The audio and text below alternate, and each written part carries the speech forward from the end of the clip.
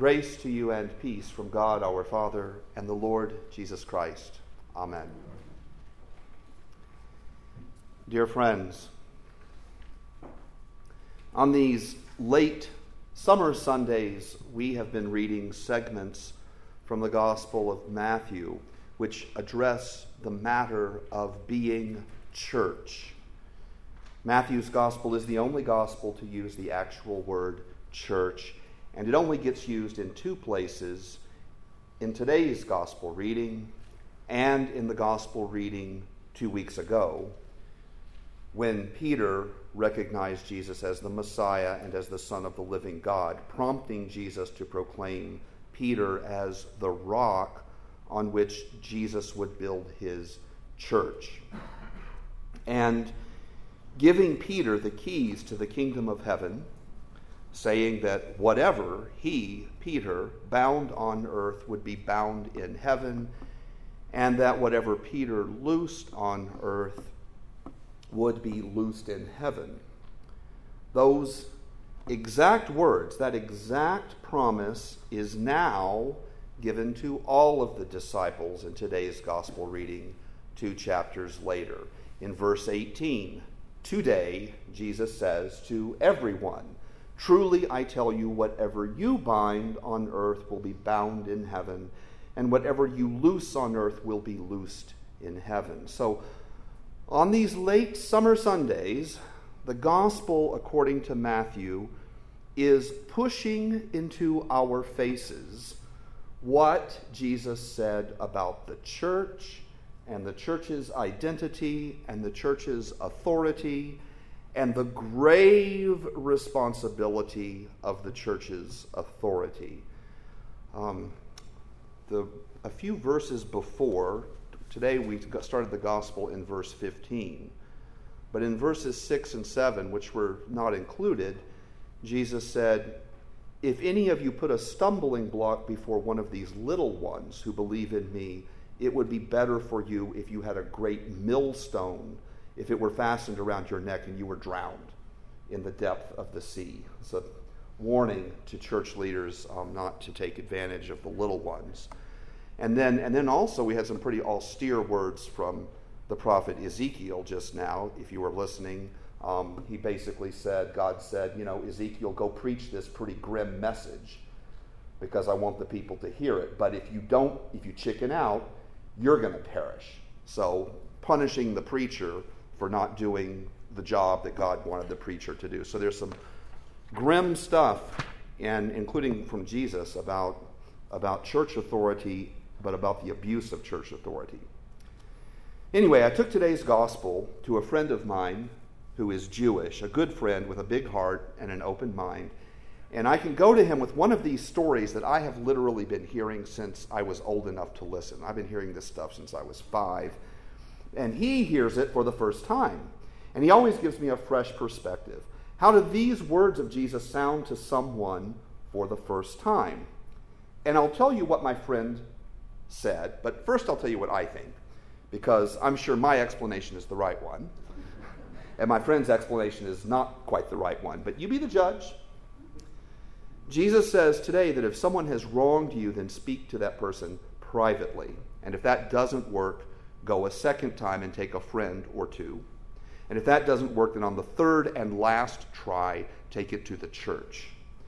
And I am confident that what Jesus is talking about here in today's gospel is resolving the conflict, resolving the wrong privately, discreetly. Do not use public shame as the first resort. If somebody is wrong, the first resort is to talk to them one-on-one. Going public is the last resort. That's what I think Jesus is talking about. Now, my Jewish friend, hearing this for the first time, said that this teaching, this command from Jesus, this is about dialogue. He said it's about getting to the truth. Because when you are mad at someone, when you are upset with someone, it is often the result of a misunderstanding. So before you go nuclear, talk to the person. Before you go nuclear, get a trusted friend involved. As a last resort, before you go nuclear, have a community discussion. So my Jewish friend thinks the policy commanded by Jesus is about getting the facts right. My Jewish friend evaluates this with fresh ears and fresh eyes. He thinks Jesus is talking about listening. For me, it's about dealing with a problem without public shaming, without embarrassment, without humiliation, without drama, which would be an abuse of power, which is what Jesus is so concerned with here. My Jewish friend, by the way, his name is Mel Brooks. Okay, that one didn't ring. A lovely man, a real mensch. But you know what? Whether my friend is right or whether I am right, we agree that Jesus is instructing us to protect the person who is accused of sinning, to protect that person whom we think has hurt us, to be fair and to be generous. And this is, first of all, good advice for everyone in our society. Everyone we know, Christian or Jewish, spiritual or atheist, Democrat or Republican, white person or person of color, slow down, show respect, listen, and don't be a drama queen. The thing that we call the media, people say the media has a liberal bias. People say the media has a conservative bias. Yes, and yes, surely. But the media has a sensationalizing bias. Our culture maximizes drama, it maximizes conflict, it feeds our addictions, because that's what drives up the ratings and that's what drives up the advertising revenue. Our addictions to anger and our addictions to fear, and we can now directly participate in the media. You and I can go live with our most impulsive thoughts. You and I can broadcast to the whole world whatever we think in the same moment that we think it. But maybe we shouldn't. That is surely some of what Jesus is saying today. Before you go nuclear, before you go planetary, talk one-on-one with your opponent. The one that, in the words of Jesus, has sinned against you. Jesus is acknowledging that it won't always work. Let such a one be to you as a Gentile and a tax collector. Breakups will happen. Jesus is clear about that. But that is the last resort. The first resort should be to respect the dignity of the person whom we feel has wronged us, to confront things honestly, directly, and discreetly as the first resort. Our culture, our media, seduce us into doing the opposite.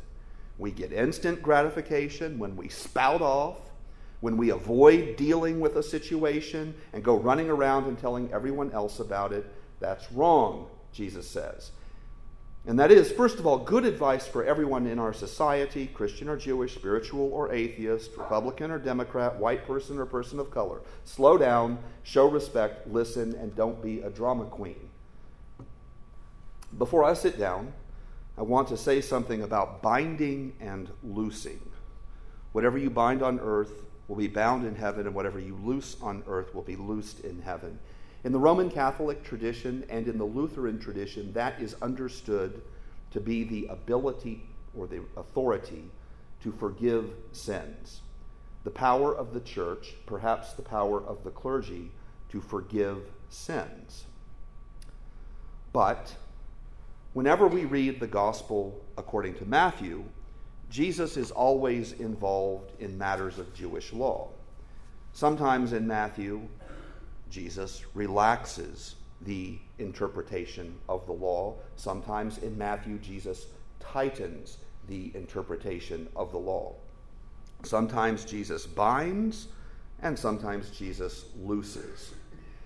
In today's reading from the Gospel according to Matthew, when Jesus says that the church, not just Peter, but the church, when Jesus says that the church can bind and loosen, Jesus probably means that the church can tighten the 10 Commandments and human conscience, and sometimes the church can loosen the 10 Commandments and human conscience. I was ordained as a pastor by a bishop named Paul Blom. He used to joke that he was the product of a mixed marriage, a Swedish woman and a Norwegian man. So, I served 2 congregations under his leadership. Lutherans get into vicious arguments about who can lead the Sunday celebration of Holy Communion. Some militant Lutherans believe that only an authorized person, like a pastor, can be in charge of communion. Other militant Lutherans believe that any layperson can lead the Sunday celebration of the Lord's Supper. Bishops, by the nature of their job, are forced to make decisions about this. Who can lead communion in a local congregation like Dove of Peace when the regular pastor is unavailable? And who cannot? Bishop Blum, like most of the other bishops, had to deal with that question. I remember that Bishop Blum once said that we have huge arguments about who can be in charge of communion and who can distribute communion, but we will let any idiot preach in the pulpit. And in my experience, that is true. The pulpit is the place where someone talks about right and wrong, about good and bad.